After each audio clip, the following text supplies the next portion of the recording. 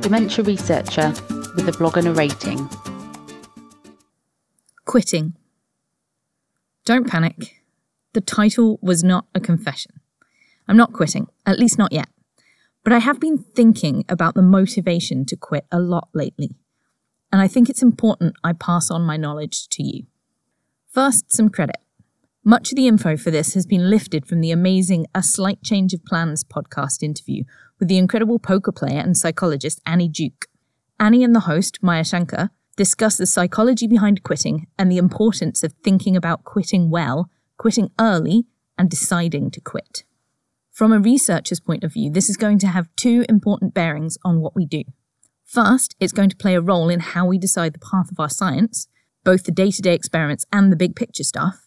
And second, it's going to play a role in how we decide the path of our careers. Let's talk about the experimental part first, and I'm going to ease you in with a personal example. I work on extracellular vesicles. They're small, and as it turns out, really complicated and messy. Part of the problem the field has is the technology to isolate and study them hasn't caught up with our ideas and what we want to do. What I want to do is get them out of the plasma of animals that have had a stroke to find out what they do to the vasculature in the brain. Which sounds great on the face of it, but the problem I've been having is that getting a clean population of extracellular vesicles out of plasma is nearly impossible. What I do at the moment is size exclusion, which basically runs them through a sieve, where the big stuff comes out first and the small stuff comes out later. So my early fractions have the extracellular vesicles in, and my later fractions have proteins. At least that's the theory. In practice, I've spent months tweaking techniques, trying to figure out what the hot mess is that appears to be in almost all of my fractions. So now I've quit. I've not quit the science. I still want to figure out what they do, but I've quit trying to get the clean population I've been wanting. I've decided that my early fractions of plasma are likely to be uncontaminated by proteins, so they're still going to be cleaner than whole plasma.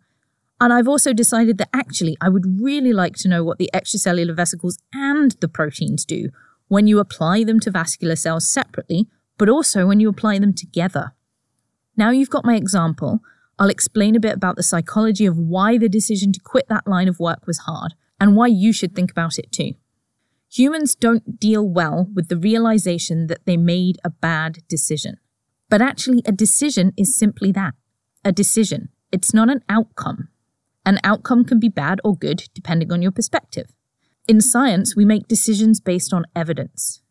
Taking the example above, I decided that running my plasma through size exclusion would give me a pure population. At the time I wrote the application and started the work, that was reasonable. Now the field has moved on, and we've established that actually, even if you do that with plasma, there's so much else going on that you're still unlikely to get anything near as clean as I might like it to be. So my original decision wasn't bad, it was simply made based on the evidence I had at the time. Now I have new evidence, I can decide to quit and approach the problem from a different direction. So when you're thinking about your experiments, remember to think about quitting them too. If you're not getting the result you want, maybe that is the result and you should quit and inform the world. Positivity bias is a major issue in science, and if your experiment hasn't worked, we need to know so we don't make the same mistakes. But if you're not getting the result you want because of some extrinsic factor, you should quit and approach the problem from another direction. Quitting in the lab is important.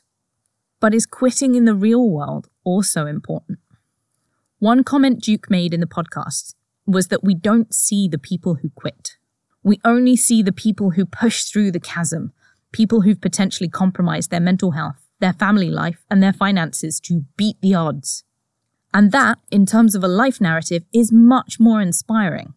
We discussed it in our podcast on Postdoc Life, that the bias of academia is that we're surrounded by people who, in theory, made it. We're constantly exposed to professors and heads of department and group leaders. They must have got there somehow, right?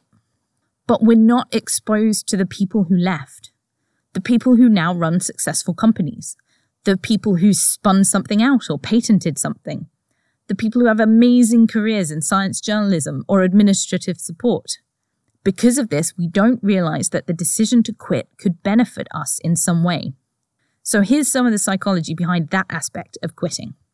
The first issue we apparently have is called escalation of commitment.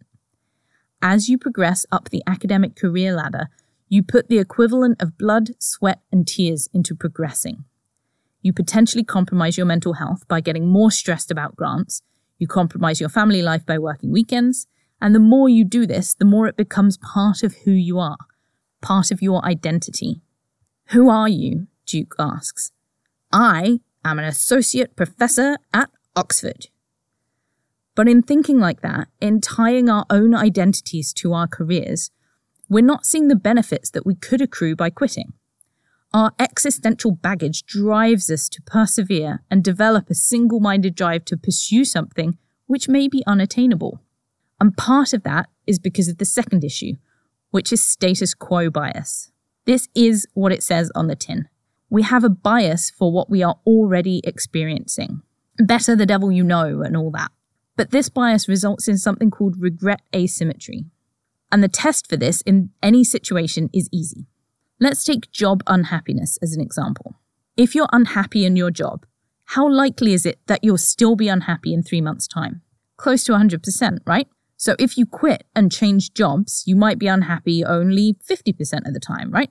Clearly, this is better. But most people will still choose not to quit. They prefer guaranteed unhappiness rather than the regret of potential unhappiness, which is insane.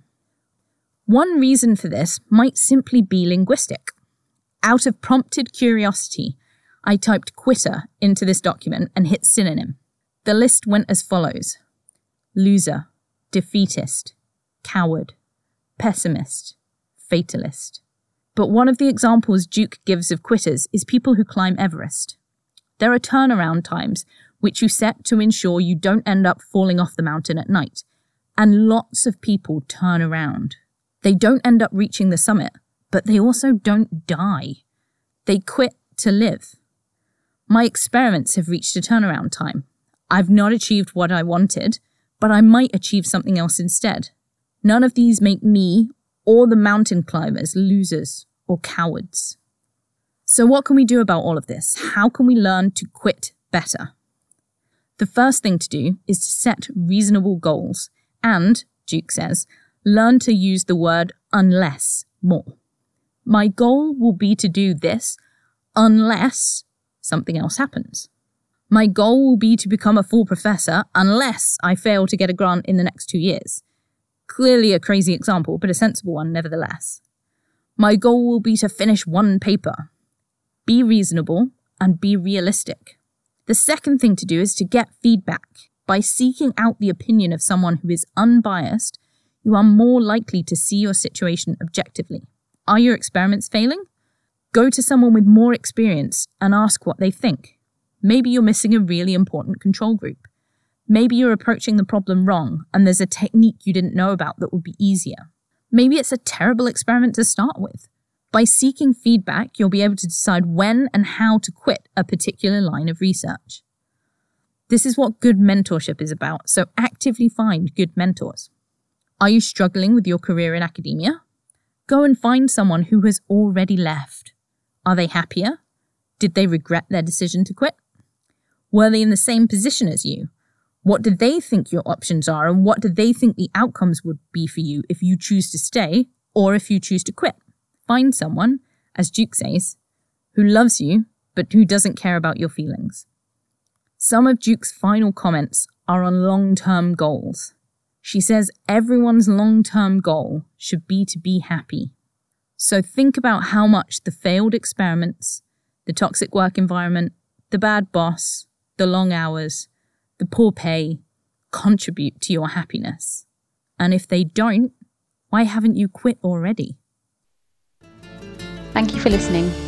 Join the Dementia Research bloggers and share your own views.